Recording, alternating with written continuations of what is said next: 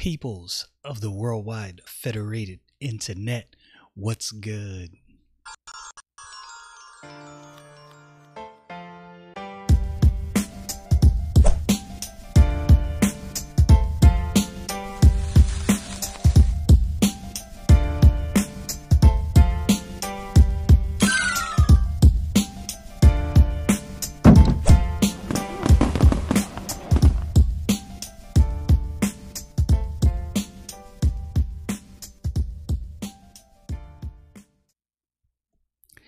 I am not the wisest man on the planet, and I know enough to know that there's a lot I don't know. The one thing I've tried to pride myself in is if I don't know, I at least know where I can get the answers. Thinking people.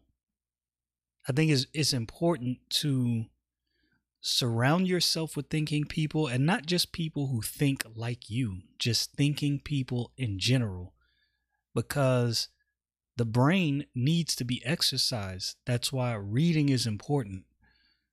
Reading comprehension is important. I don't understand the mechanics of it, right? So I can't speak to you as or from the standpoint of someone who actually studies the brain. I don't. That's not my expertise.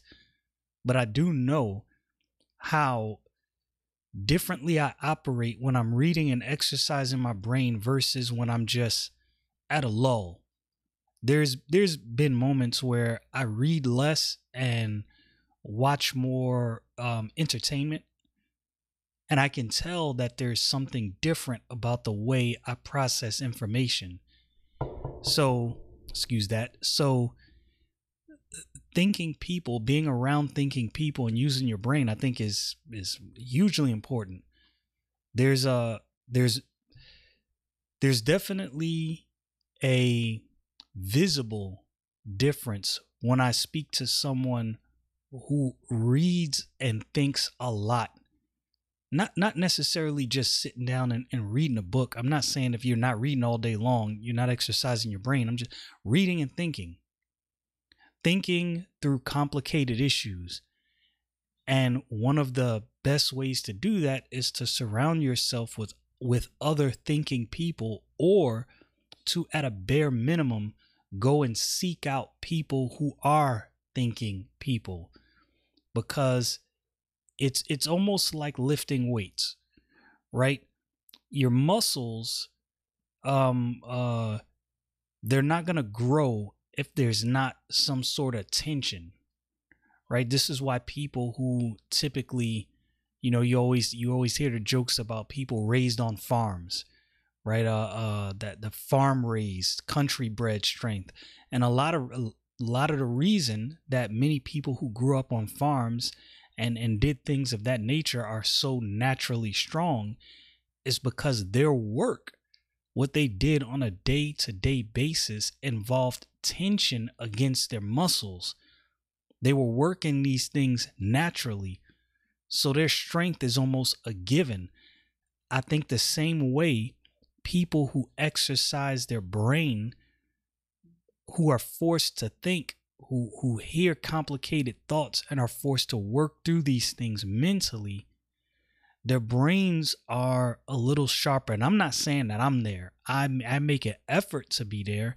I listen to things that are well beyond my understanding. I'm telling you, when I listen to subjects and topics and people talk about things, I go seeking these things out. I'll watch videos and listen to lectures on things, I'm telling you, that are way beyond my understanding.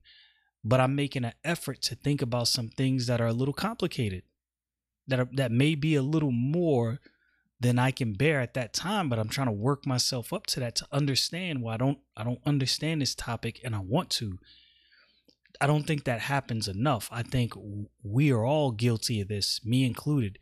You get in your comfort zone, and the term is used, echo chamber, right? So if you never hear a thought contrary to what you already think, you don't have to think anything contrary to what you already believe. So you don't really have to fully develop your thoughts. whether wrong or right. And the problem that creates is when there is a complicated situation that requires some circumspect thinking, it's hard for you to do that. You can't see beyond what you want to see because you've not exercised your brain to be able to. This happens a lot. It has happened to me. I have been wrong a lot. And I've had to go back and look at, well, where did I go wrong? Where did I mess up? And a lot of times the area where I messed up is I wasn't exercising my brain enough.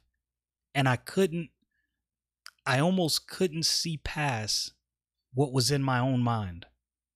Right? Like you ever talk to somebody who is let's say a worrywart, right? A person who worries a lot. Most times that person who worries a lot, they can't see past what they're thinking in their own brain. So even though their worries might not be based in reality, it's all they see. So because that's all they see, it doesn't matter what you show them. They're going to be convinced of their own calamity, regardless of the evidence. And I think that happens when it comes to complex thought. And I think that's why a lot of times you see issues where people are having a discussion and there comes this blocking point. And there's been many discussions I've had with people, and I hold a certain belief and I believe it strongly, and I believe I have evidence of whatever it is I believe. And they present me a counter argument that I'm like, I didn't consider that. So I have to go back to the drawing board. Right. And versus me just saying, well, no, I don't care what you're saying. I'm right. I hear what they're saying and I'm like, that's a valid point. I could be wrong. Let me go back and evaluate this. I think being able to do that and being able to be objective comes from using your brain, because you realize that when you carry a thought to its furthest end, sometimes at the beginning of your thought, you're convinced you're 100% right. Whatever it is you believe is the way it is. When you get to the end of that thought, it's like, oh man, I thought I was right. But now when I consider these other factors, no, I'm pretty convinced now that I'm actually wrong. I was on the right path, but my conclusion was way off. We need thinking people. Not only do we need thinking people, we need to surround ourselves with thinking people, not just physically. And like I said, I'm talking about all of the information you take in. Surround yourself with some people that may not agree with you wholeheartedly, but they think through issues. One of the books that I recommend highly outside of the Bible, I always recommend the Bible, of course, but I understand that not everyone in my audience are believers. Right. So to a believer, that's going to be obvious. You're going to read your Bible. Right. You're going to get the most complex and the most diverse thoughts straight from God on high. What a better way to develop your brain. A secular book that I recommend, and this is not because everything in the book is right. I always have to lead with that, because you recommend a book and people automatically assume, oh, he subscribes to everything that's said in this book. Plato's Republic. If you want to refine your thinking, let me see. I got it in my library here for those who are watching the video. This is the book. I'm trying to get it on video. Plato's The Republic.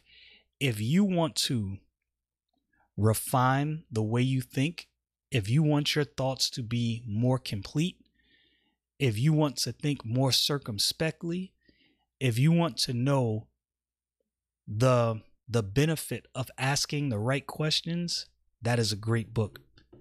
Just some thoughts I wanted to share this morning. Hopefully it's helpful to you. Y'all know what it is. Stay frosty, people.